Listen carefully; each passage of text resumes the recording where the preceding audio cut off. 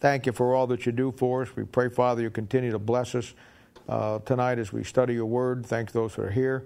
Pray, Lord, that you'll continue to show us about our roots and to help us put it all together of where we come from. And we just love you. We look forward tonight now to what you have for us. In Jesus' name, for our sake, we ask it. Amen. Now, last couple of times, we talked about the 7 great awakenings, and I kind of showed you how that works its way all the way through American history. American history is very, very, very vital in putting it all together where you're at in this country with what God is doing and all the things that go along with it. And so we come through the 7 great awakenings, and then I showed you last time we talked about the 7 counterfeits of the Great Awakening, the 7 American kind of cults that the devil threw up to counter the Reformation in America. And I showed you how that the Reformations, the awakenings, start with Whitefield back in the 1700s and then systematically come all the way up, the last one starting in about 1950. And then I showed you almost corresponding to that, the 7 heresies of the 7 churches, the Mormons, Seventh-day Adventists, all of the areas that the devil popped up to try to counter what God's Spirit was doing. We know now, we've been in church history for quite a long time, we know now that that's standard operational procedure for the devil. We know that the whole Bible, as the history of man, is built around God moving in a direction to do something and then the devil moving in direction to countering what God is doing. So that's not new to us. Tonight we're going to enter into the final church period of church history. Even though it's the final, that certainly doesn't mean that we're anywhere close to being done. There's so much in here that it's taken us 6 months probably to finish all this out of here if we do it right. And I want to have at least one hard copy here that we can put into a book form. All these lessons are being put into an outline book form as we go week by week, and then we'll get it worked out and get it all looking and put it into some kind of manual that you'll be able to use. But take your Bible and turn to Revelation chapter 3, and we want to talk about the Laodicean church period. Now, the Laodicean church period is the one that you and I are living in, where, very frankly, most of the other church periods run the span of a couple hundred years. The Laodicean church period runs about about 100 years up to this point. We don't know how long it's going to go before the rapture of the church. But if you look at our chart up here, you'll see the 7 periods of church history that we talked about. We started with Ephesus, then we went to Smyrna, then Pergamos, then Thyatira, then Sardis, and then we talked about the greatest period of church history, which we took a lot of time with, Philadelphia, showing you how that is the greatest period in church history. And then we saw Philadelphia come to a close, and now we're going to enter into the Laodicean church period. The Laodicean church period, I'd say, starts probably around 1880, somewhere in there, runs up to where we're at now, and will run up until the rapture of the church. As you can see on our chart, the next event here is the rapture that's going to take place. We are at the very end of the Laodicean church period here. We're just right on the verge of it. All right, now let's read here in chapter 3, verse 14. It says this: "And unto the angel of the church of the Laodiceans write, These things saith the Amen, the faithful and true witness, the beginning of the creation of God.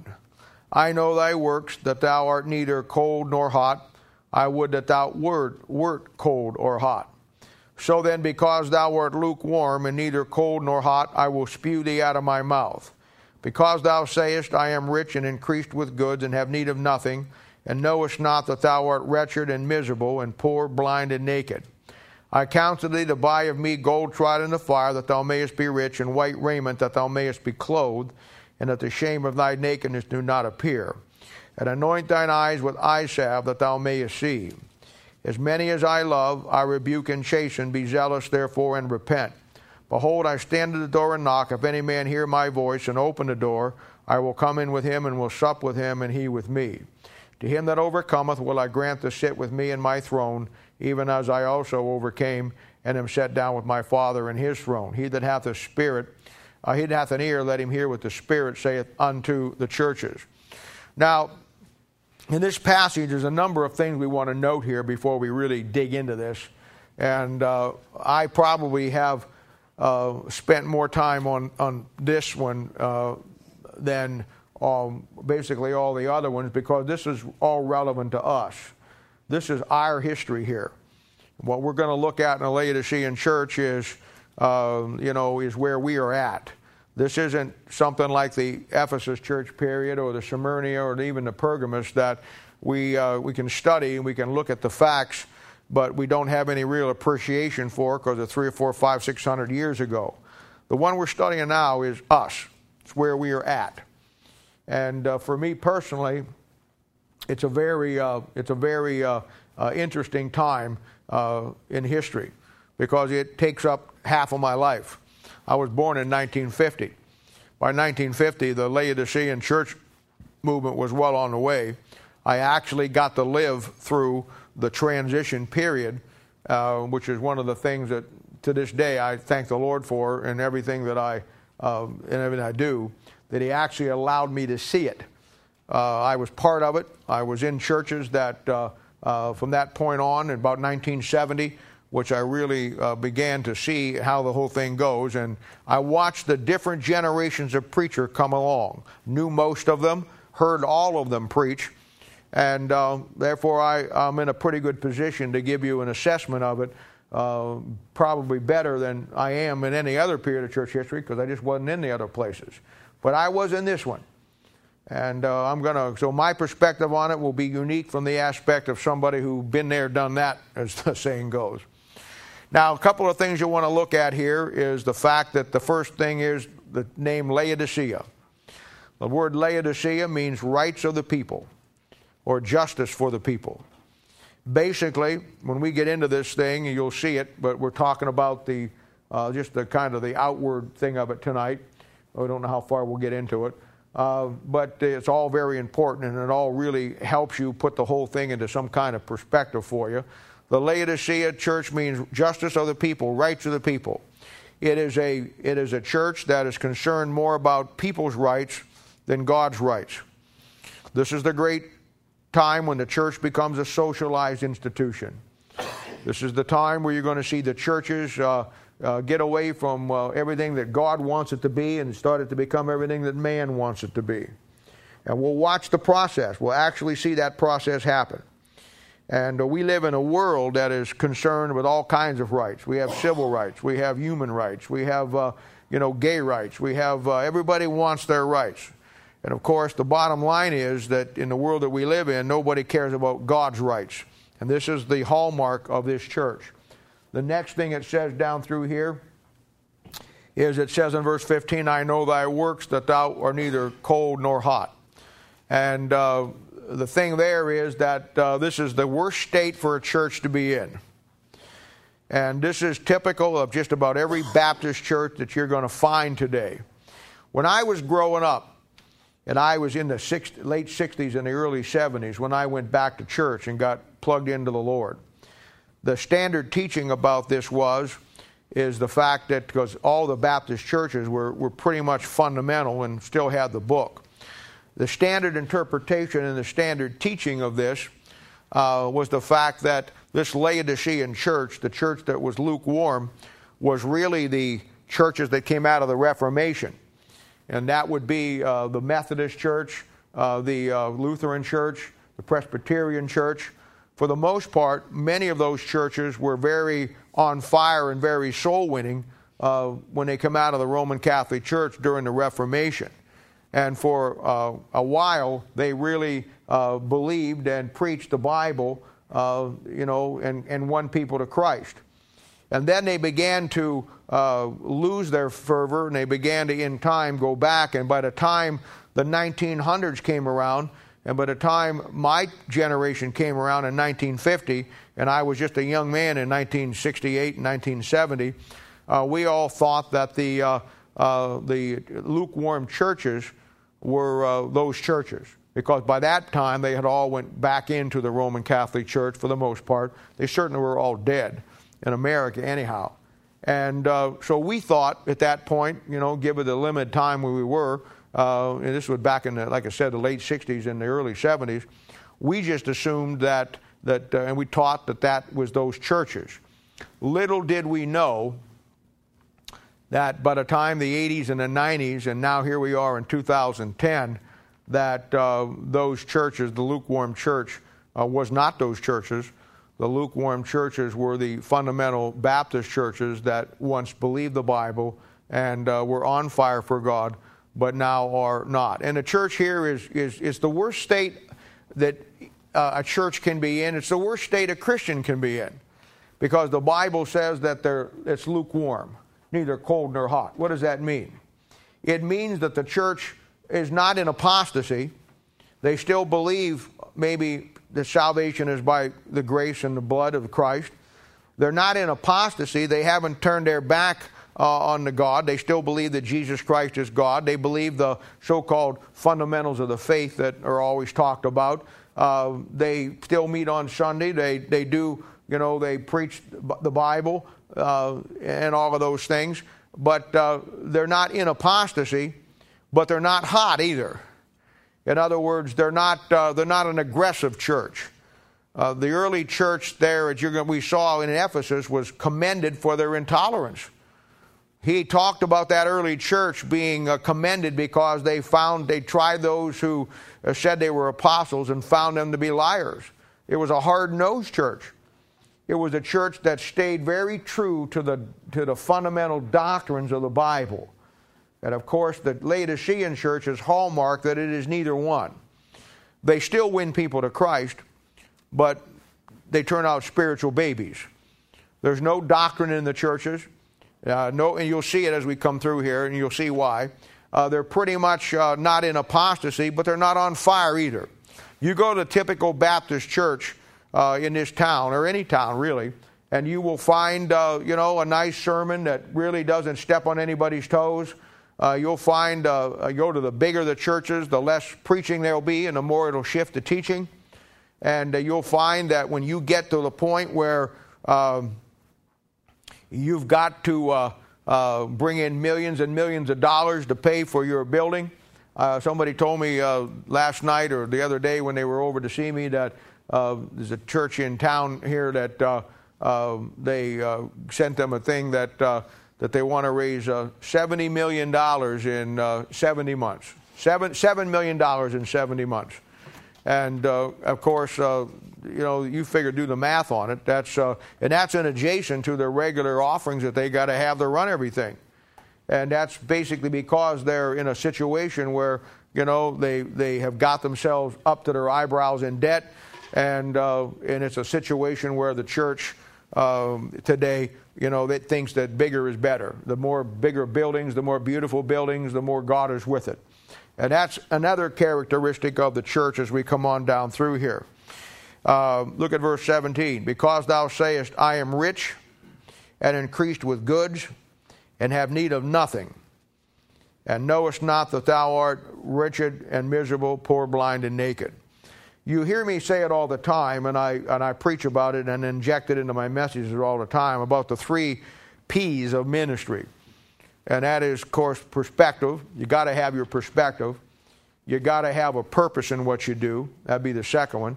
And you got to have passion for what you do. Well, the church of Laodicea has lost all 3 of those, and they're driven by being rich and increased with goods. They simply want to have the biggest and the best. And I know that there's a side of Christianity that none of you ever see, but me being in it for 30, 40 years, have seen it very well. And that is the actual aspect of churches today, Baptist churches, envying what the other churches have and trying to build their churches better than the other guys' churches. And it's exactly what the Laodicea is all about. It's about who's got the grandest building, who's got the nicest doghouse.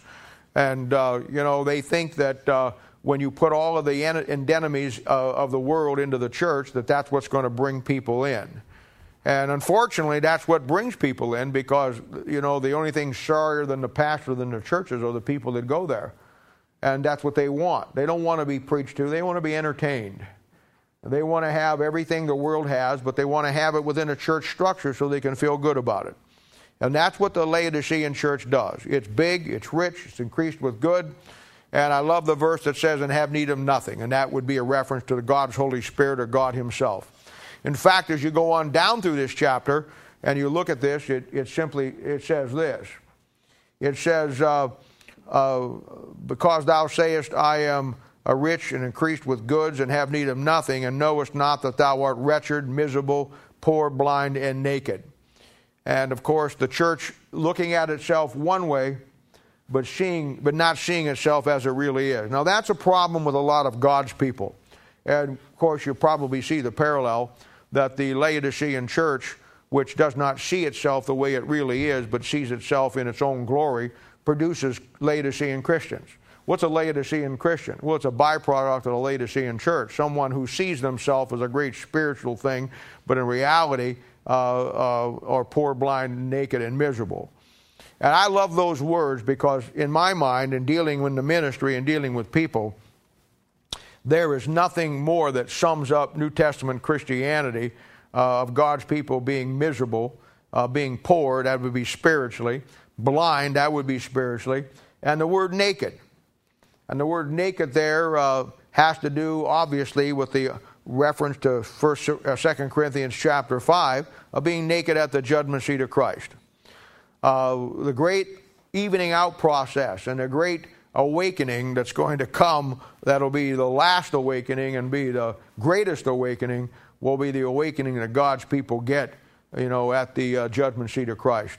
When the veil is pulled off of all this phony stuff that goes on, and the great churches who portray themselves to be rich and powerful and all of the things that God wants and cannot see themselves because they lost their perspective and their purpose and their passion a long time ago, as revealed as poor, blind, and naked.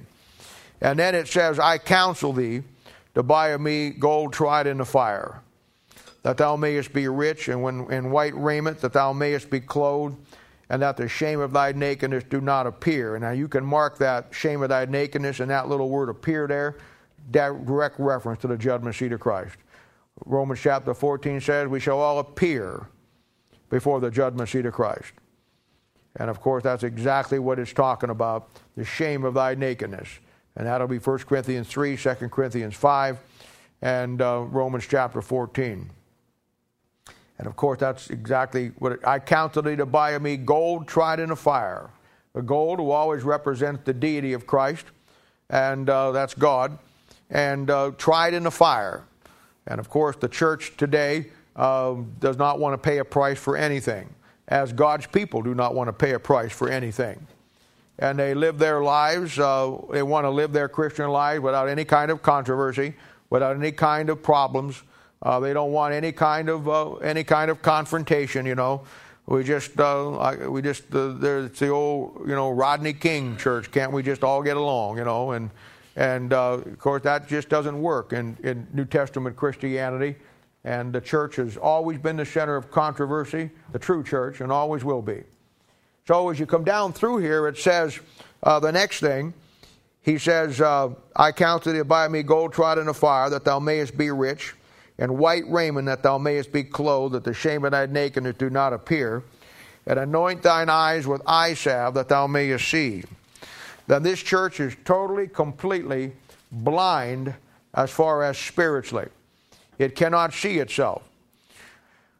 I have a series of messages that I have preached over the years, and one of the great illustrations that I use is a book that probably most of you read in high school or at some point, which is simply called The Emperor's New Clothes. And if you ever read the book about the Emperor's New Clothes, it's a story about the king who everybody convinced him that the garments that he had on was the most beautiful garments in all the world.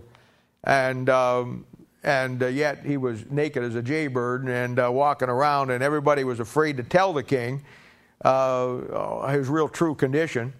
And so everybody just talked about how beautiful his clothes was, and he was so conceited and so arrogant that he actually thought that they were telling him the truth. And the thing that Christians always do today to other Christians is, and pastors do this too, for the most part, is they tell their people what they want to hear.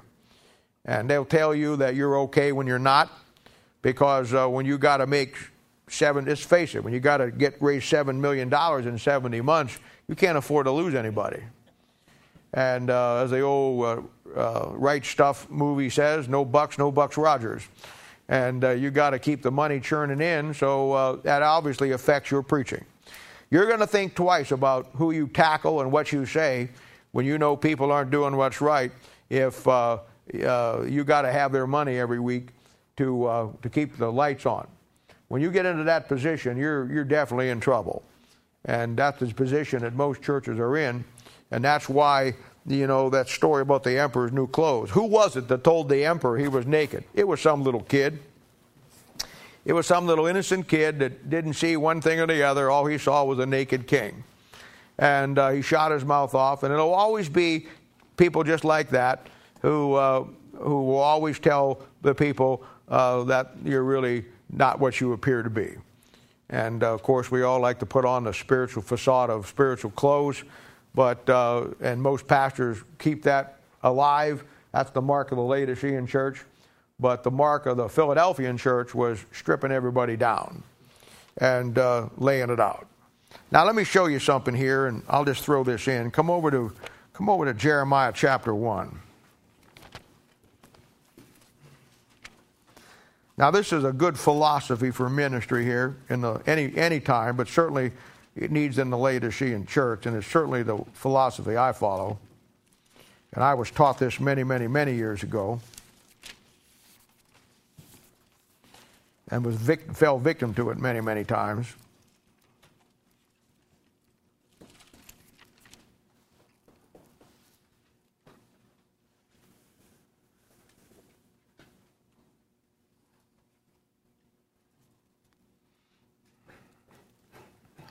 Now look at Jeremiah chapter 1 and verse 7. Now this is a great passage that deals with Jeremiah going before the people. And you've heard me say many, many times that the prophets had a rough job. And their job consisted of taking God's side against a whole nation of people who didn't want God's side. And I've laid out the parallels so many times that we'll not do it again tonight between the nation of Israel and their apostasy and the Laodicean church and its apostasy. But in Jeremiah chapter 1, this is a picture of God raising up a prophet. And as a pastor, in any age, but certainly in the Laodicean church, this is his job. And he said, verse 7, "But the Lord said unto me, Say not, I am a child." See that thing? That's who told the king he was naked, wasn't it? In that little book, with a little child. And he said in verse 6, God told him what he wanted to do, to be a prophet, to go to all the nations. And he said, "Ah, Lord God, behold, I cannot speak, for I am a child." See, that's what God wants. He wants a child. Child has childlike faith. Child's innocent. Child hasn't figured out how to be dishonest yet. Child is just, you see what you get. In fact, the Bible says in the book of Proverbs that a child is known by his doings. You know why that is? Because he hasn't learned to cover it up yet like you and I have. Well, like you have anyhow. And certainly not me. But verse 7. Yeah, right. "But the Lord said unto me, Say not, I am a child, for thou shalt go to all that I send thee, and whithersoever I command thee thou shalt speak. Be not afraid of their faces, for I am with thee, deliver thee, saith the Lord. Then the Lord put forth his hand and touched my mouth, and the Lord said unto me, Behold, I have put my words in thy mouth." Now that's a great thing for anybody that God calls to preach. And that's the way you got to look at it. Keep from being afraid. A lot of guys get up and they get preaching, they get afraid because they look at the people out there and they see the faces and they get fearful of it. And I've never had that problem. From the first message I preached between 600 people, and it never bothered me one way or the other. But here's what he says. And this is the ministry, and this is what a pastor needs to do today, but he won't do it because he's got to get the bucks in. And it starts out in verse 10. See, this day I have set thee over the nations and over the kingdoms. All right, to root out and to pull down and to destroy and to throw down. And then, see, after you get all that done, to build and to plant. And if you're going to build people today, then you got to root some things out. Now, every one of these things has a New Testament connotation to them, and I'll give them to you. And this is a great sermon, by the way, on the job of pastor. The first one is to root out. In Hebrews chapter 12, verse, I think it's 15, that would be bitterness. And he talks about the root of bitterness. And through your preaching, you root that out of people. Hebrews 12:15, I think is what it is. It's Hebrews 12. I think it's verse 15. Is that it? Yeah, 15. I got 75 in here. I know that ain't right. So I just subtract the little thing across the top, make it 1. The second one is pull down. That'll be 2 Corinthians chapter 2, verse 10, where it talks about the pulling down of strongholds. See? And then the third thing is to destroy. How many tell me what that is? Raise your hand. Anybody want to got that one down? Hang on, John's got it. Anybody else got it? William's got it. Who else has got it? Anybody? Let's go with William here, see if he knows what he's talking about. Huh? You said, what does it mean, or the verse? Well, give me both. What is it? What is it? What is that? What does it mean when it says to destroy? What is that? Destroy is in Joshua 7:12, and that's second coming. Good picture of that. What'd you say? Joshua what? 7:12. Yeah. And what's in Joshua 7:12, John? The idol. The idol, which is called what? The accursed thing. Oh, Achan and accursed. Yeah, Achan and the accursed thing, see? So you got to destroy the idols in your life and take those things out. Oh, this thing will preach. This thing will preach. In fact, you'll hear it in the old throwback messages coming down the line your way someplace. We'll give them to you. All right, now, and then it's a throwdown. And that's 2 Corinthians chapter 10, verse 5, where it says to cast down imaginations and every high thing that exalted itself against the knowledge of God. And then when you get those 4 things done, then you can do some work. Then you plant, and then you build. Now, most pastors today will never touch those first 4 things. They can't. Because the mark of the Laodicean church, as I said, no bucks, no Buck Rogers, and they're not going to go there. They're not going to make people mad that people leave. They're not going to preach the truth because people, they're not going to rock the boat. That's the bumper sticker on the Laodicean Christian cars. Don't rock the boat. Keep everything status quo. Don't cause any problems. Don't take any hard stands on anything. And, of course, that just simply will not work. Won't work here anyhow. My philosophy is, you know what, we try to do the best thing we can do and preach the Bible as best we can. But I'm not under any illusion, never have been, never will be, that this church is for everybody. And my philosophy is, hey, you know what? You find a better place to go where you can really serve God and be what God wants you to be. Fly off, little birdie. Fly off. I'm all for you, man. Get there and get her done, boy. Doesn't matter to me. You get where you need to be happy. Everybody has a right to be happy. And you're not happy here, you need to find a place you're happy. I'm all for it, man. Praise the Lord. Pass the ammunition. Thank the Lord for not going fishing. I'm with you. But that's the deal here, see? He has to tear down, and that ain't going to happen. That ain't going to happen. So he says, as many as I love, verse 19, I rebuke and chasten. Be zealous, therefore, and repent. And then verse 20, and this is a great verse. Behold, I stand at the door and knock. If any man hear my voice and open the door, I will come in to him and will sup with him and he with me. Now, the contrast here that you see is that in the last church we looked at in Philadelphia, it was called the Church of the Open Door. And they found the key of David. Remember that? And the key of David that God openeth and no man shutteth. And because they had the key that opened it. So it's been called through time and eternity down through the annals of the church as the Church of the Open Door. In other words, the door was wide open. Doors in your Bible always represent opportunities. You want to remember that. So it's a picture in the Philadelphian church age. The door was wide open and there was unlimited opportunities. And boy, we saw that, didn't we? Well, now here we are in this church, and it's very obviously that the door is closed. Not only is the door closed, my goodness. Now, this is the only place in your Bible where a door is a literal door. In most other places, there's a typology to it or a figurative to it, but not here. This is the only place in the Bible that I know of that a door has no typology to it. The door here is the door of the New Testament local church. And in this particular case, in Laodicea, the door is shut, and look who's on the outside of his own church knocking on the door to get back in. The Lord Jesus Christ. It's safe to say that the Lord Jesus Christ is locked out of the Laodicean church for the most part, because they're too busy doing all the big spiritual things and have lost their perception, lost their perspective, lost their passion, lost their purpose. And now they are caught up into a situation that is absolutely, completely a farce. And they can't even figure it out. Notice the last part of that verse. If any man hear my voice. Well, the only way God speaks today is through His Word. So there you go, got a church that's got God kicked out of the church because His Bible's kicked out. And the Bible says if you hear God's voice, that He'll open up to you and you can sup. Now that's our word for supper. And that means that you're going to dine with Him and you're going to fellowship with Him and you're going to sup with Him.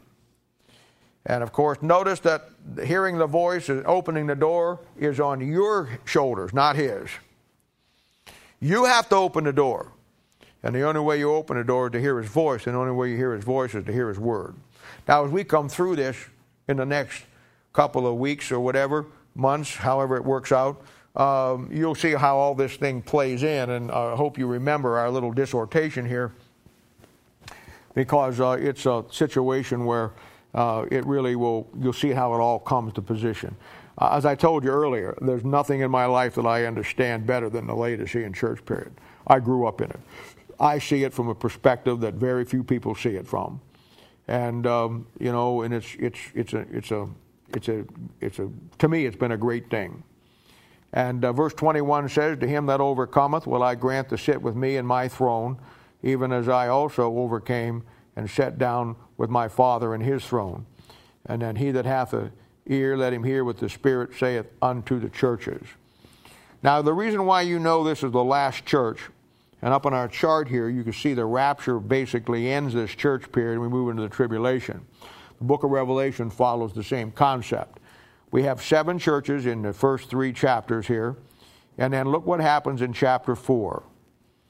Now, up to this time, you'll find that in the first 3 chapters, the word church is found 19 times in these 3 chapters. Predominantly in chapter 2 and chapter 3. 19 times you find the word church. You ought to go through and mark them in your Bible, either in yellow or underline them in red so they stand out. 19 times. And then in chapter 4, here's what you got. "And after this I looked, and behold, a door was opened in heaven, and the first voice which I heard was as it were a trumpet talking with me, which said, Come up hither, and I will show thee things which must be hereafter. And immediately I was in the Spirit, and behold, the throne was set in heaven, and one sat on the throne." Now there you have in chapter 4, verses 1 and 2, you have the rapture, see? A voice like a trumpet, that'd be 1 Corinthians chapter 15, verse 51, 1 Thessalonians chapter 4, verse 15. The word come up hither, and immediately, like in the twinkling of an eye. So you've got the first 3 chapters here, predominantly the chapter 3 and chapter 4. You have the church mentioned 19 times, laid out in 7 periods of church history. In chapter 4, a door opens in heaven, a voice says, "Come up hither," like unto a trumpet, and immediately, twinkling of an eye, somebody is taken out. And then, of course, you won't find the word church anymore in the book of Revelation, anywhere at all, until you get to the last chapter where he's just closing it out and he's saying goodbye to everybody. But the church is gone now. It's raptured. Now, this shows you where this thing kind of comes into perspective. So the Laodicean church period starts around, I'd say, 1850, maybe the beginning of it, and begins to work through that, and then comes from there. Now, I'm going to give you some background to the Laodicean church. This is very, very important. You'll never get what I'm about to give you anywhere on this planet, in any church you go to. I guarantee you won't. I'm just promising you that. But I want to give you some background to the Laodicean church. I think it's absolutely imperative that you understand this. Now, there's a lot of things that we'll talk about in the next couple of months or so, but the truth of the matter is there's 4 major areas that I want you to look at tonight and then put them in a proper context that took place within Christianity to bring about the Laodicean church period and to end the Philadelphian church age. You have got to see this. Your whole time here will be, I won't say it will be worthless, but you will not get the whole perspective until you see what I'm about to lay out for you tonight and you understand it. And the 4 major areas that I want you to get in the right context. Now, the first thing that happened was the replacing of the King James Bible. Now, we're going to go through manuscript evidence when we get a little farther into this, but we don't have to worry about that tonight. But let me just explain what took place. Along about in the 1400s, they were cleaning out some areas of the Vatican, and somebody was building something or whatever and knocked a hole in the wall and suddenly found a room that had been sealed up hundreds of years before. Nobody even remembered where it was there. And of course, the Vatican is honeycombed. The Vatican has been reworked about 1 million times in all of the years since, 400 AD. So there's all kinds of hidden places in it. Well, they found this secret room, or this room that had been walled up, and within it they found manuscripts that dated back to the 3rd or the 4th century. And because they found these manuscripts, they knew immediately that no other manuscripts anywhere on the planet were this old. And of course, because they were found in the Vatican, they were labeled as Vaticanus manuscripts, because they were found in the Vatican. I might add to that no one has ever seen them originally and held them in their hands. The Roman Catholic Church is very secretive. One of the best movies that really displays this is the movie Devils and Angels. You ever see that? When a guy wants to get in the Vatican library and they won't let him in, and finally he gets in. That's exactly what it's like. It's a great underground vault that has been built under the Vatican. I mean, we think of the Vatican library like that over there, No. It's sealed with security. The Vatican guards are armed with machine guns and everything else to keep people out. It's very few people, if anybody, gets in there. And the Vaticanus manuscripts have never been seen by anyone, which poses a problem unto itself. The only thing that anybody's ever seen is photographs of it. And they have photographed it and make that available, but nobody has ever seen the original documents, which, again, poses a problem. I mean, it really does, knowing the Roman Catholic Church the way we do. So in about 1420 or whatever it was, they found these manuscripts that go back to around 400 AD. All of the people that have found these manuscripts, they were locked up in the Vatican, and they became known as Vaticanus. Then around 1850, over in the Sinai Peninsula, Sinai being over there in the Middle East, around Mount Sinai, a German archaeologist by the name of Tischendorf, he was fooling around out there in an old Roman Catholic monastery called St. Catherine. Now, St. Catherine's Monastery is a very a hard thing to get to. First of all, it's located up in Mount Sinai. They don't have any elevators. Back then when he was there, I don't know what it is now, they had to lower a basket and they had to pull you up because there's no way to get up into it. And he had got in there to the monastery, and one day he observed one of the monks trying to start a fire because it was wintertime and it's very cold in the Sinai. You can get a Sinai infection really easy if you're not careful. And he he saw this monk lighting a fire with what he observed to be leather-bound leaves of something writing on it. And so he goes over there and he about has a heart attack because he recognizes immediately that what this monk is doing is starting a fire with manuscripts that no one has probably ever seen before. And these manuscripts date also to about 400 A.D., and they are the counterparts to what was found in the Vatican in the 1400s. And because they're found in the Sinai Peninsula in St. Catherine's Monastery, by the way, St. Catherine's Monastery was the monastery the Roman Catholic Church built at the very spot where Moses talked to the burning bush, or I should say the burning bush talked to Moses. In fact, they still have the bush. So, now as far as I was concerned, forget the manuscripts, grab the bush, man. That's what I'd have done. I mean, and anyway. So he immediately sees that and recognizes what he has and what he's got there. And of course, through a process, he goes to Cairo and he wants to get the Grand Cardinal or whoever's over the area to release those manuscripts to him. They won't do that. They want to keep them. He tries to get them every which way he can, and they won't give them to him. Finally, after the course of a couple of years, he comes up with a plan that that he had to give them as a gift to the Tsar of Russia. And of course, they don't want to do that. Finally, he hits on a better plan, and it is that, can I just borrow them? And then, of course, they reluctantly let him borrow them, from which obviously they never get returned. And today they're in the British Museum, and they are called Sinaiticus because they're found in the Sinai Peninsula in St. Catherine's Monastery. And what happens after that is this, and this is very, very, very important. And this is just the cliff notes. We'll get into this a little bit later on. The devil's always at work, and the devil knew exactly what he was doing.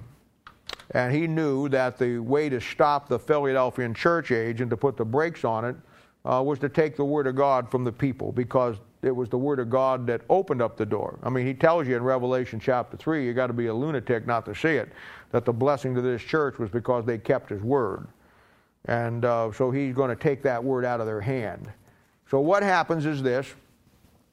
Around 1870 and 1880, these manuscripts fall into the hands of two guys that are they're Bible language experts.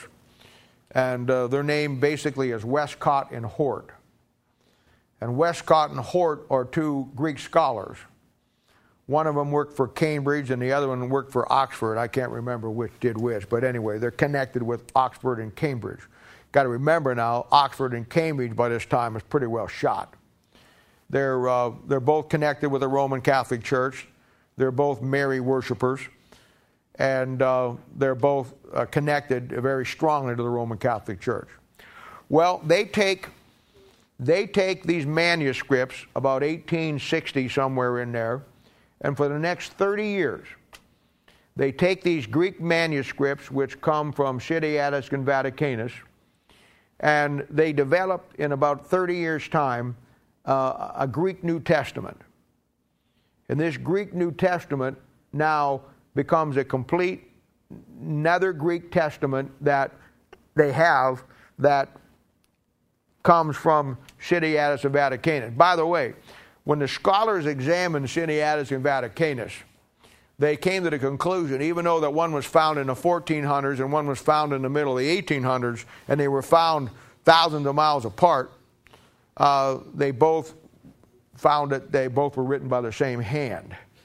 And it's obvious to anybody at this point that if you remember our early part in church history, going way back now, that Eusebius, under Constantine, had ordered 30 copies of the New Testament, and it's pretty well, and they still have that letter preserved in the British Museum, and it actually lays out the kind of vellum it's supposed to be on, vellum being leather, and the dimensions of it, and these are the exact same dimensions and the exact same description.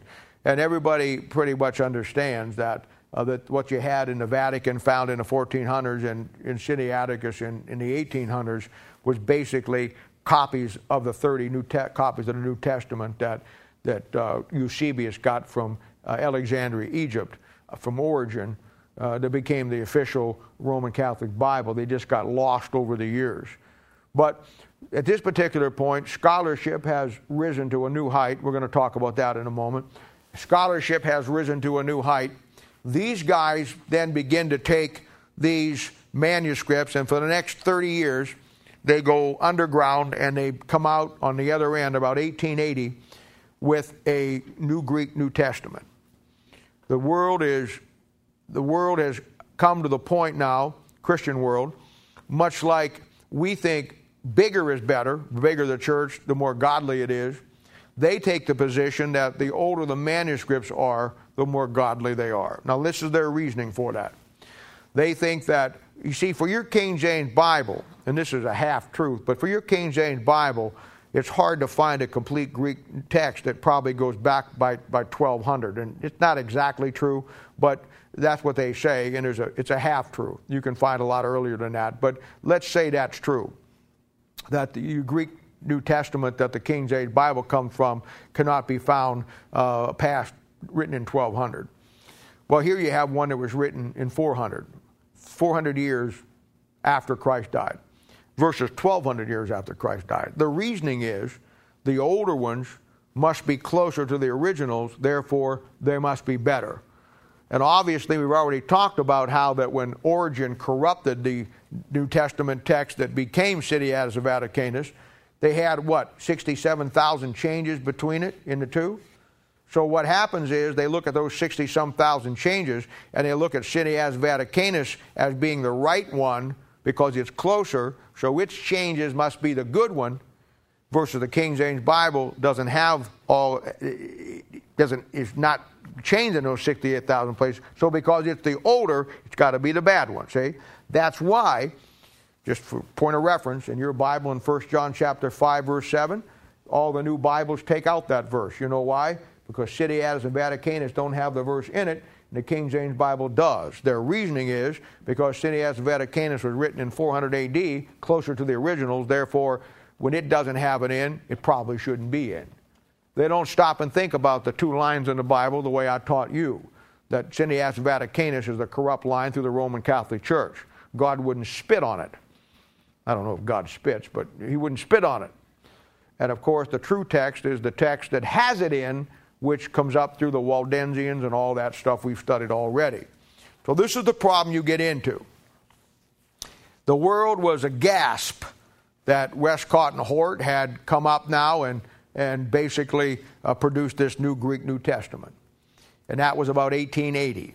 In 1888, the first English translation in almost 300 years rolls off the press to replace the King James Bible. And it is the RSV of 1881. For 300 and some odd years, the King James Bible had ruled the world. And now the devil, getting ready to bring about the destruction of the Philadelphian church age and bring in the Laodicean church age, the first thing he had to do was get rid of the Bible. And he's done that now because scholarship has reinvented itself, raised itself from the dead, so to speak. And now that these guys have come up with a new Greek New Testament, which is closer to the quote-unquote originals, everybody on planet Earth buys into it. And it comes out about 1881. In 1888, in America, the Southern Baptist Convention, which was the largest contingency of Baptists in America, you had three major Baptist groups. You had the Northern Baptist.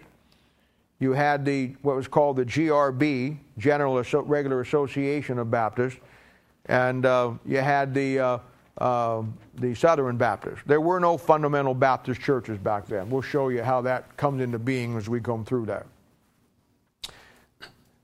But the Southern Baptist Convention is without a doubt the largest Baptist contingency in America. In 1888, at their convention in Sarasota, Florida, they officially dropped the King James Bible from their churches and officially adopted the RSV as their new Bible. And so the whole concept is now complete, and everybody else followed suit with it. The devil was not satisfied with that. The RSV of 1881 set off a flurry of revisions and retranslations that go on to this day. The next one came in 1901 with the ASV. And then, of course, the RSV is done again in 1950s, someplace in there. And then we have the new ASV that comes out in my day, about the 1970s. And about the 80s, we had the new NIV come out, which is prominent today. And then, of course, everything in between, all of the muckety-mucks would be Living Letters, Good News for Modern Man, the Phillips translation. You go into a Bible bookstore today and you will find a Bible for everybody. I mean, it's unbelievable. The last time I was in there, they had a Bible for black people. Tell me about it. I don't know. They had one for kids. They had one for senior citizens. They had one for, just about everything and everybody. Of course, it's all about money now. And the publishers are well aware how stupid God's people are and how gullible they are. So they hit them, and they hit them hard. But that is the first thing that the devil had to do. He had to get rid of the Bible, and he did. And when we start coming through the Laodicean church period, once we get this foundation thing laid down, we will see how that it all basically stems right from here. Once this happened, as my own grandmother used to say, everything else goes to hell in a handbag. And it's a thing where it just spirals from this point on, and it's a thing that it doesn't get any better. And it becomes a real mess here. Now, and it continues on to this day. And this is why we got the problems we've got. And this is why the church is in a situation that it's in. Now, the next thing that happens, and once that takes place, then it's just a matter of time before things start to fall apart. And that happens about in the latter part of the 1800s. Now, around 1900, another movement gets underfoot, and you've heard me talk about this before, but you need to understand this movement. And this is called what we call the neo-evangelical movement. Now, neo means new. Evangelical has to do with the word evangelism. And this is basically a new evangelism movement, is what it is supposed to be. And it starts in the late 1800s, right about the time that all this is happening. What the devil's doing, he's pulling a lot of things together, see? And it starts in the 1800s and moves up through the 1900s. And its whole goal is built under a term that they use, that they really build it on and sell it on. And that is a reconstruction of theology. Now let me translate that for you. They want to bring Christianity back to an accredited way of thought. In other words, up to this point, the key to the Philadelphian church age was the common man having a common Bible, and the scholar didn't have anything to say about it. They were pretty much out of the picture. But now this is a thing where they're going to reconstruct theology in America for basically popular consumption. And it's a shift from hard Bible doctrine to salvation as the number one doctrine. And this is what they try to get to. Now, you're going to find this a lot today in just about everything that you hear. When the Bible went, obviously man lost everything. He lost his ability to discern, he lost his ability to define, and things got redefined. I always liken it to like sneaking into Walmart tonight after it closes and spending all night long changing all the price tags, because everything is run by a barcode. So you just take one barcode off and put it on another. Think of the confusion in the morning. A lady comes through with a bag of fresh salad, and she pays $943 for it. When a person comes in with a big screen TV and gets two for $5. I mean, that's, the confusion would just, and that's what happened. They changed the value system of just about everything. And that was the most damaging thing that can happen. Now, obviously, that's why this church takes the hard-line stand that it does on the things that we do and don't make an apology for it. Some people like it, some people don't like it. Some people like it for a while, and then they don't like it anymore. You know what? I don't know what to tell you. It's just the way that it has to be. And the concept of the neo-evangelical was to get away from Bible doctrine and make the number one doctrine of the Bible man's salvation. And of course, that's not the number one doctrine of the Bible. And you hear it all the time, that the theme of the Bible is crucifixion. The theme of the Bible is the love of God. The theme of the Bible is the souls of men. The theme of the Bible. And, you hear guys get up and preach. Boy, if I had $1 for every time I heard them preach, we could build a new building. How do they get up and they say, God's heartbeat is the souls of men, and God's heartbeat is missions. And you go to a missions conference, and God's heartbeat is missions. You go to a soul-winning conference, God's heartbeat is the souls of men. Wherever you go, you hear it. Truth of the matter is, God's heartbeat is none of those things. The heart of God is truth. Plain and simple. If you don't start with truth, you don't have anything.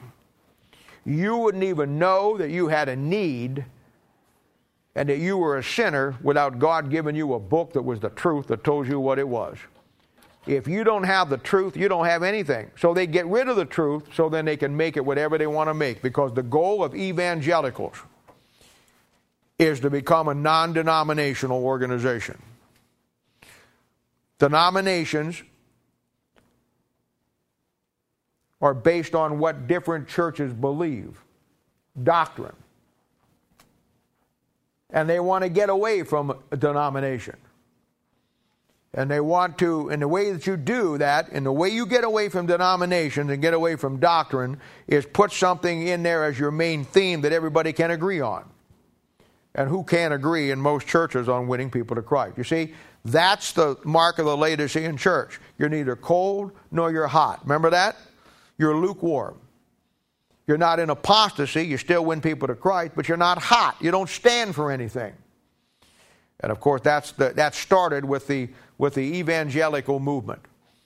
The next thing is it moves on for a while down the line in my time period, and we've seen this in the last 30 or 40 years, where, we've now seen, 5 or 6 generations, maybe 7 or 8 generations of preachers come out now since the turn of the century. And what we find is the evangelical movement is enjoying great success. And of course, anybody knows Rick Warner from Saddleback out in California, who wrote the book, The Purpose-Driven Life. You know what? He's got a church of probably 10,000. Joel Osteen, as goofy as he is, he's a neo-evangelical, and you look at his church, and he's got a football stadium filled with people. We look at all the great evangelicals out there who have become very popular and very successful. And you know why they do? Because they don't preach anything. People go there, and all they hear is how good you are. It started with the Crystal Cathedral with Schuller out there, and telling everybody how positive thinking and how positive they were, and it just moved on from there. What happened is, and what happens is this, and this is what you're seeing today, because people see and think that big churches are the hand of God, and that's success in the ministry, Baptist churches then begin to drop the Baptist off their name. And you'll find a lot of churches in Kansas City are Baptist in some of their doctrines, or at least started out Baptist churches, but then dropped the Baptist off their name. And the reason why they did that is because they saw the great, and you got to know these things, man. What you're getting tonight is absolutely worth $1 million. They absolutely see the thing as that because Baptists have an attitude about doctrine, and Baptist doctrine, if you stick with it, is going to tick a lot of people off. You're not going to be able to build a big church preaching Baptist doctrine. Now, I'm the first one to tell you, and you know me, 99% of the Baptist churches in this planet could be wiped off with a bulldozer tomorrow, and I'd be just happy as can do about it. I mean, I think that's a good move. But fundamentally, Baptist churches down through history are the ones who brought the line through. They go back to the Anabaptists. They go back to the Waldensians. We studied all of that. The first Baptist church in America in Providence, Rhode Island, was by John Clark, a Baptist, but he was a Waldensian in his history. So guys today drop the Baptist off their name because they want to reach people. And they think that the way to do that is non-denominational. And so they fall into this trap. It's just an easy trap to fall into.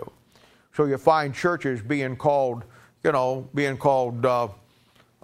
in the world except Baptist. I mean, the ones around here in Kansas City would be Jerry Johnson's church over there, which is First Family. See? Now, Jerry Johnson started out as a Baptist. I knew Jerry Johnson when he was still a little street evangelist over for Youth for Christ. And Jerry Johnson is a showman of the first quality. He's a con man. You say you shouldn't talk like that. No, I'll talk like that because I've known the kid since he was 18 years old. Let me tell you how he worked it. He started out with Youth for Christ, and he's a good preacher. He learned a few tricks of the trade, and he was a good preacher. And then he went to the situation where when she used Youth for Christ for all that he could use them for, then he dumped them and he went to the fundamentalist movement. And so he started hitting all the big churches. Every church in this city wanted Jerry Johnson to be a member of their church. I was at the Kansas City Baptist Temple M, and Truman Dollar was a pastor. Truman Dollar was salivating at his lips that Jerry Johnson would consider being part of his church. When Truman Dollar moved to Temple Baptist Church in Detroit, you know what he did? First thing he did was call Jerry. Now, Jerry lives in Kansas. First thing he wanted Jerry to do was to transfer his membership to Temple Baptist Church in Detroit and be a member of his church, even though he lived 800 miles away. You know why? Because to have Jerry Johnson as a member of your church was to have the Hope Diamond in your basement. Jerry Johnson would go to churches and he would pill out that he would fill the place out with people, and he would boast that he would bring 600 converts into your church. I know. I grew up in it. In fact, one time he came to our church back at Kansas City Baptist Temple, and he preached one night, and he talked about how that he just came from Akron Baptist Temple, and they had 600 people saved. So I called Akron Baptist Temple the next day, being the investigative sleuth that I am. And I asked the lady, I said, I hear that Jerry Johnson was there last week, and did you really have 600 people saved? Oh, yes, we had a great revival. 600 people were saved throughout the week. And I said, and he was there like Monday to Saturday, because he was with us on Sunday. And he says, yes, we finished out Friday night. And I said, wow, that's wonderful. So I said, there were 600 people saved from Monday to Friday in your service. And she says, absolutely, it was the most phenomenal thing. And I said, let me ask you a question. How many did you baptize Sunday? You know how many they baptized Sunday? Well, you could put them in a small Volkswagen with all your kids in the back seat. Now, you know what? I look at something like that, but that's the Laodicean church. See? All we wanted to do was brag about how many we had. Once he worked the Baptist crowd, fundamentalist crowd, and he used all those people up, then he went to the Southern Baptist. And boy, did the crap hit the fan when Jerry Johnson left the fundamental circle to went for the Southern Baptist. I don't know if you know it or not, but the fundamentalist Baptists hate the Southern Baptists, and the Southern Baptists hate the fundamental Baptists.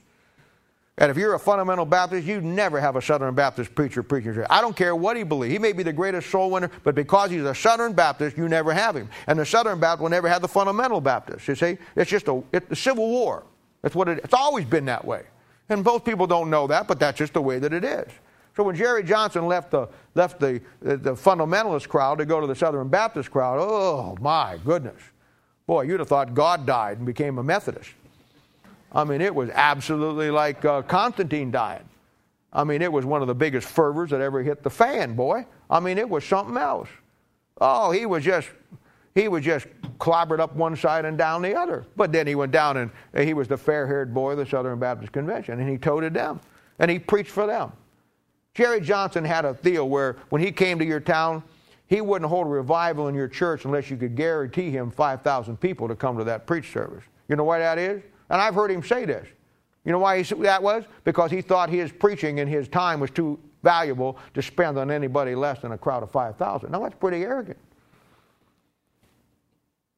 Seeing how that I can remember in the book of Acts chapter 8 when there's a revival going on in Samaria where the whole country's getting saved and God pulled out the evangelists to send him one Ethiopian eunuch on the backside of the desert. See, that's the difference between believing the Bible and just getting up and saying you believe it. And he worked the Southern Baptist Convention for a while. And then he pulled the greatest trick in the world. After he pulled out millions of dollars out of the fundamental Baptists and millions of dollars out of the Southern Baptists, then he started his own church and became a pastor, took Baptist off the name of his church.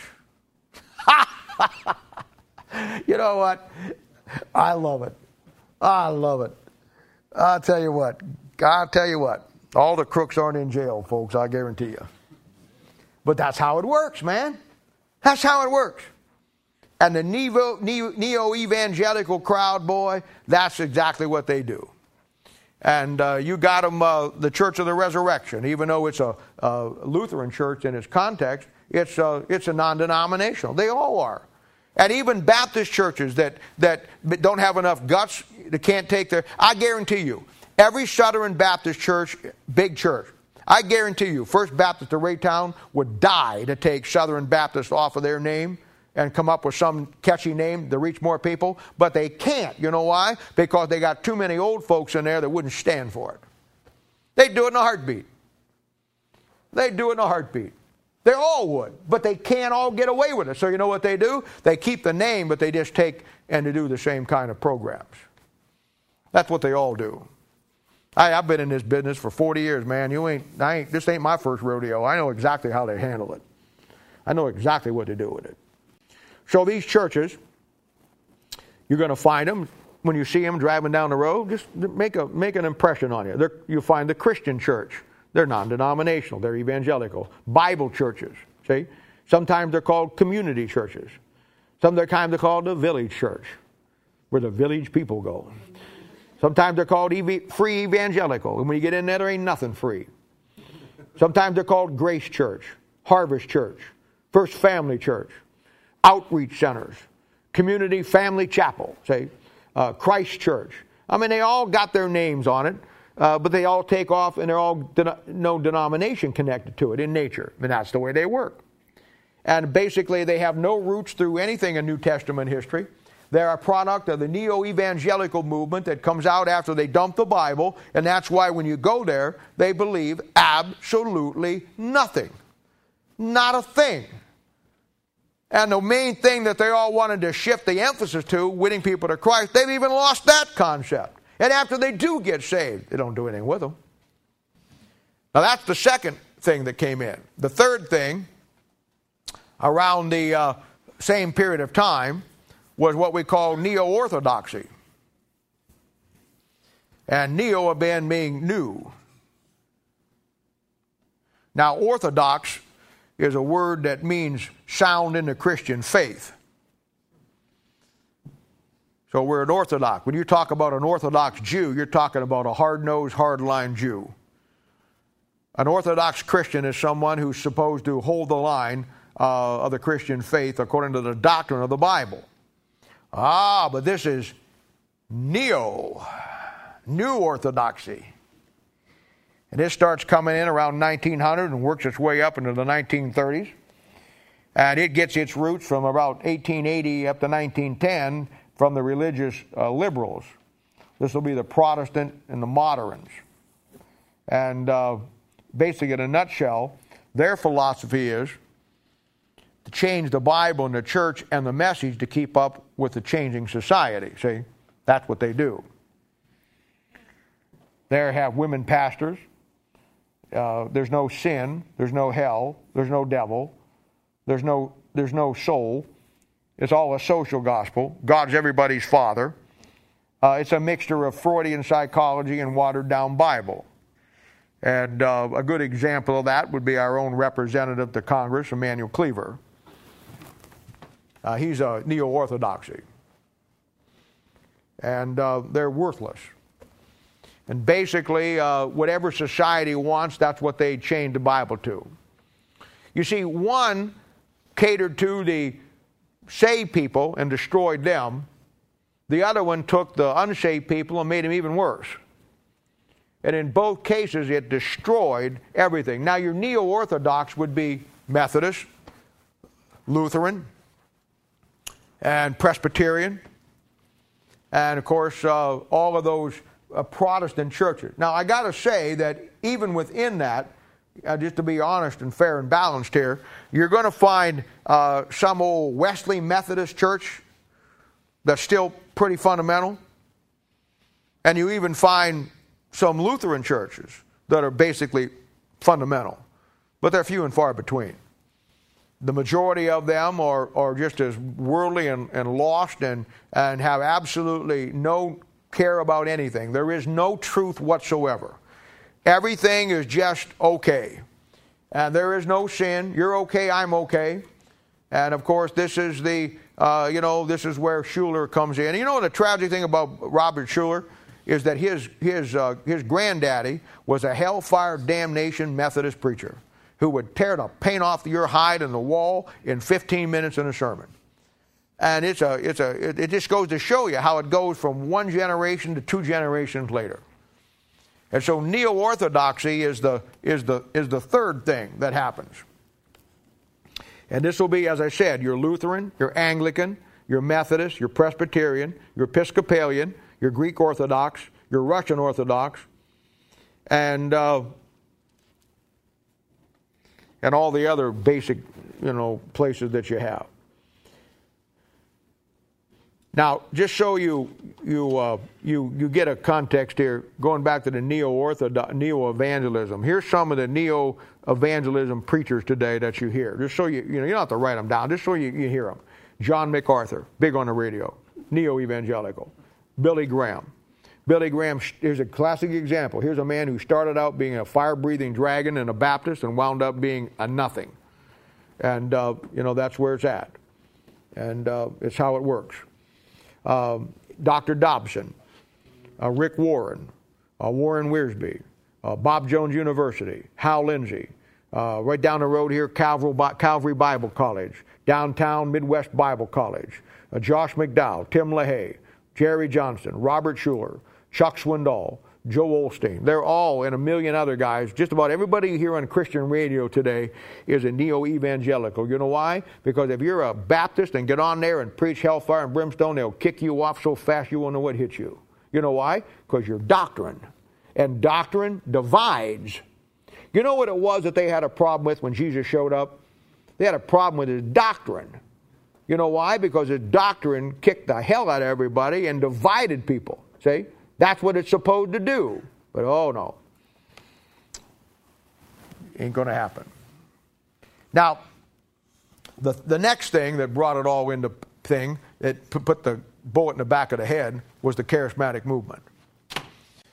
And where the neo-evangelicals finished off the mamsy-pamsy Baptist, and the neo-orthodoxy got all the liberals, the charismatic movement gobbled up everybody that was left. And of course, the charismatic movement starts in 1900 out in Los Angeles with a woman, Amy McPherson, moves into Topeka, Kansas about 1910, moves up through the 30s and the 40s into the Full Gospel Businessmen Association. And we'll look at it when we get into it next time. We'll get into the whole meat of it. I'll show you how the whole thing lays itself out. But there's the four things. Now, all of these are direct results of one movement. And you need to know this. And we're going to go into this when we get into it. But I got to give you the ammunition here before we start to get in it. All four of these things come about because of one movement, and that is the Counter-Reformation. The Counter-Reformation was the Roman Catholic Church enacting some things to bring about a counter to the Reformation under Martin Luther. And it starts out slow. We'll talk about it. I'm going to go through it in great detail for you. But you need to understand how this thing works. All of these affect the 20th and the 21st century Baptist churches. Their leaders, very powerful, very prominent. They're big mega churches, lots of power. But as we say in Revelation chapter 3, Jesus Christ standing at the door knocking, trying to get in. All leads itself to the false idea that the bigger you are, the more godly you are. In 1994, just to show you how this thing all came together, in 1994, the Catholic and Evangelical Accord was put together. What is that? The Catholic and the Evangelical Accord is neo-evangelicals and Catholics getting together to come together in a partnership to win people in the third millennium. And it was put together in 1994 in Vatican in Rome. The ones who signed it for the Protestant side of it, or the evangelical side of it, were Charles Colson, who wrote the book, who went to prison but wrote the book, then became a Christian. Pat Robertson, he's from the 700 Club. Bill Bright, another evangelical. J.I. Parker, another one. Billy Graham was there. And they all signed it. On October 1st through the 7th in 1980, Pope John II visited the United States. Billy Graham was asked to write an article for the Saturday Evening Post. Now keep in mind, Billy Graham started out a fire-breathing Baptist preaching hellfire and damnation, and then winds up at the end of his life denying there's a hell, denying that Muhammad and Islam they're going to go to heaven just like everybody else is. And it all happened because of the fact that he made the transition from being a Baptist to a non-denominational neo-evangelical, and then he winds up where he's at. This is what he wrote in the Saturday Evening Post.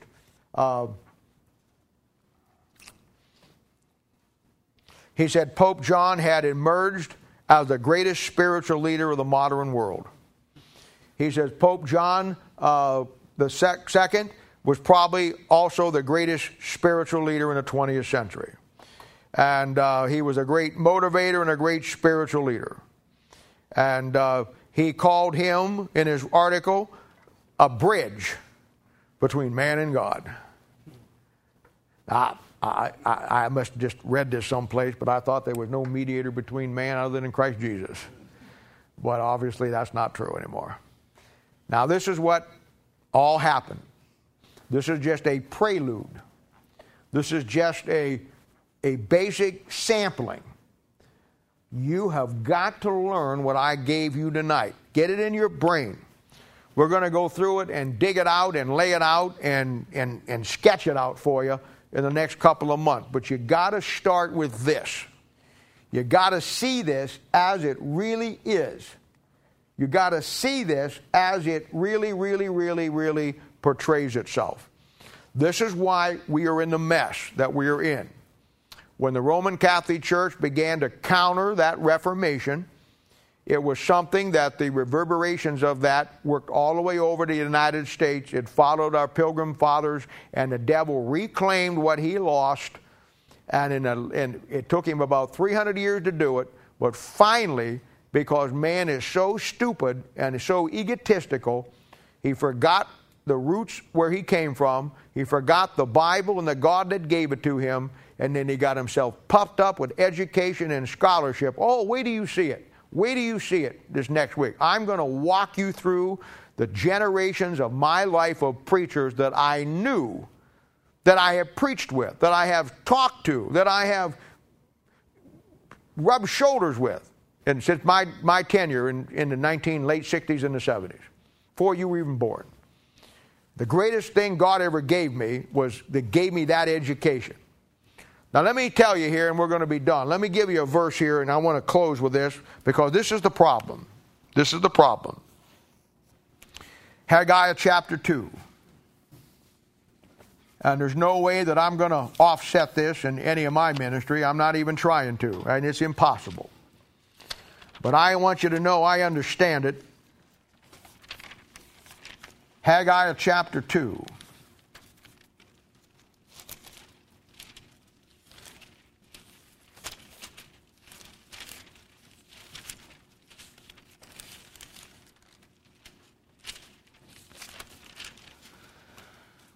All right, look at Haggai chapter 2. Now here's the problem. And this is why I feel sorry for all of you. I wish there was something I could do to change it, but I'm doing the best I can, but I know it won't work for most of you. This is my I feel terrible about this for every young man going into the ministry, but what can I do? I'm only one guy. But here's the problem. This was Israel's problem, and this is our problem. Or it's your problem. It ain't my problem, but it's your problem. Verse 3. Who is left among you that saw this house in her first glory? And how do you see it now? Is it not in your eyes in comparison of it as nothing? You know what he's saying? This is where they finally get the temple built. And the temple had been destroyed now for almost 80-some years. It had been almost 300 years, maybe 400 years, since Solomon built the temple. And what he's saying is, here we are building this temple, and we're all excited about it, and we're having a great time, but the bottom line is, nobody here remembers the glory of the first temple, and this one is absolutely nothing compared to the real one. They had no comparison. They had no comparison of what God did at the first temple, and so they're thinking that this second temple is a great thing. Why, my friend, at the first temple, they offered 600,000 bullock, 400,000 sheep. I mean, it was hundreds of thousands of sacrifices made at that temple. When this temple is made, 2 chickens and a duck. That's all they got. They got absolutely nothing. They've lost everything because they have no comparison of what it was when the glory of God was in Israel to what it is now in the destitute situation they're in. And the local church today is the same way. We have no comparison to what it was in the heyday of the great Philadelphian church. We have no idea the power of God. We have no idea what was done. It's hard to us conceive about a world, 3/4 of a world, being won to a saving knowledge of Jesus Christ. It's hard for us to even comprehend. So guys come up, they have no roots. We're now 5 or 6 generations out where they have no knowledge of where this all came from. They can't get what you got tonight, and so they grow up in this amalgamated mess of the Laodicean church, and they actually think this is the way God intended it to be. Oh boy. The preachers are going to pay a price at the judgment seat of Christ. And that's all I can tell you. Well, that's the mess we're in. We'll hold up there. That's the great introduction to the Laodicean church. Doesn't get any better than that. In the weeks to come, we will sift our way through it. We'll deal with every piece of it. We'll look at it and put it together and get a good understanding, and we'll build on what we already had tonight. So I hope it helps you. But you got to learn. You got to learn what happened. You got to get it down. You got to see it. Not so much to be able to go out and tell everybody about it, but for your own self to understand why this situation that we're in is in such a mess we're in. And also to help you understand why we got to take the stand that we take. We don't have an option. At least I don't. You got one, go someplace else. But I don't have an option. You know what? I'm going to stand before the judgment seat of Christ, and I'm going to be up against every one of those guys. And I made a lot of mistakes in life, but I'll tell you one, that ain't one I'm going to make. We got to hold the line, and the line's got to be strong, and it's just the way it is. And it doesn't matter if we ever get to be 200, 300, 400, 500, or you all leave and we go down to 10. Doesn't matter to me. The truth is still the truth, and we got to do it. All right.